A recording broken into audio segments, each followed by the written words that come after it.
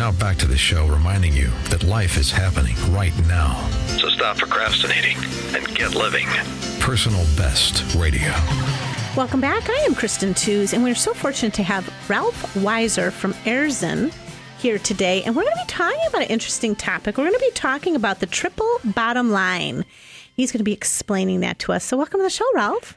Thank you for having me, Kristen. It's really been very exciting to be here. Aerzen is a capital equipment manufacturing business. And what does that have to do with the triple bottom line? Because in essence, we make blowers and compressors for really, in essence, if you're not a gearhead, very boring processes. Yeah, I mean, it is. People's eyes glaze over when I have my intro to our organization. It's like, okay, blowers and compressors for pneumatic conveying, jet engine starters, for all kinds of different industrial processes that help make cookies, to solar panels, to, it is limitless. You're the machines that make the dream. Yeah. So, but we went from a brand name that, because we are German-owned, German-based, almost 150 years old company over in Germany. In the States, we're 30 years old. And when I first started out, we went from Aerzen Who to now it has become a brand that is also recognized as well for quality product, but also for a brand of how we treat ourselves, our customers, and our environment. And that is really the triple bottom line: people, planet, and prosperity. People, planet, and prosperity. Yep.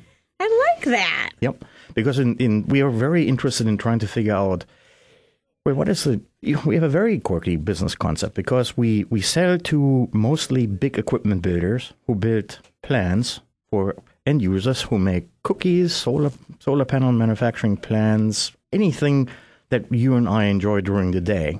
And we are at the very, very front. So here we need to be concerned about what product we deliver to the actual end user, but we're really selling it to somebody who integrates it. But no, the one thing I think that's interesting is, you say it's a quirky model, but I think when people think about machines, I think they think of systems, and they think of how efficient is the machine. Yep. What am I getting out of the machine? Yep. How much does that cost to run that machine per hour? Absolutely. Do you put that into the philosophy of your business planning, or is there more to it? That was really the fascinating turnaround, because we even closed our shop like 15 years ago. We closed our shop. We had barely 20 people, and it was like, what do we want to be when we grow up? Everybody wanted clarity. We wanted to work for a winning organization. What do we want to do? Because here it is. There are a lot of Me Too products. How do we differentiate ourselves? There's a lot of business going on. It's very cost oriented. If you want to do more,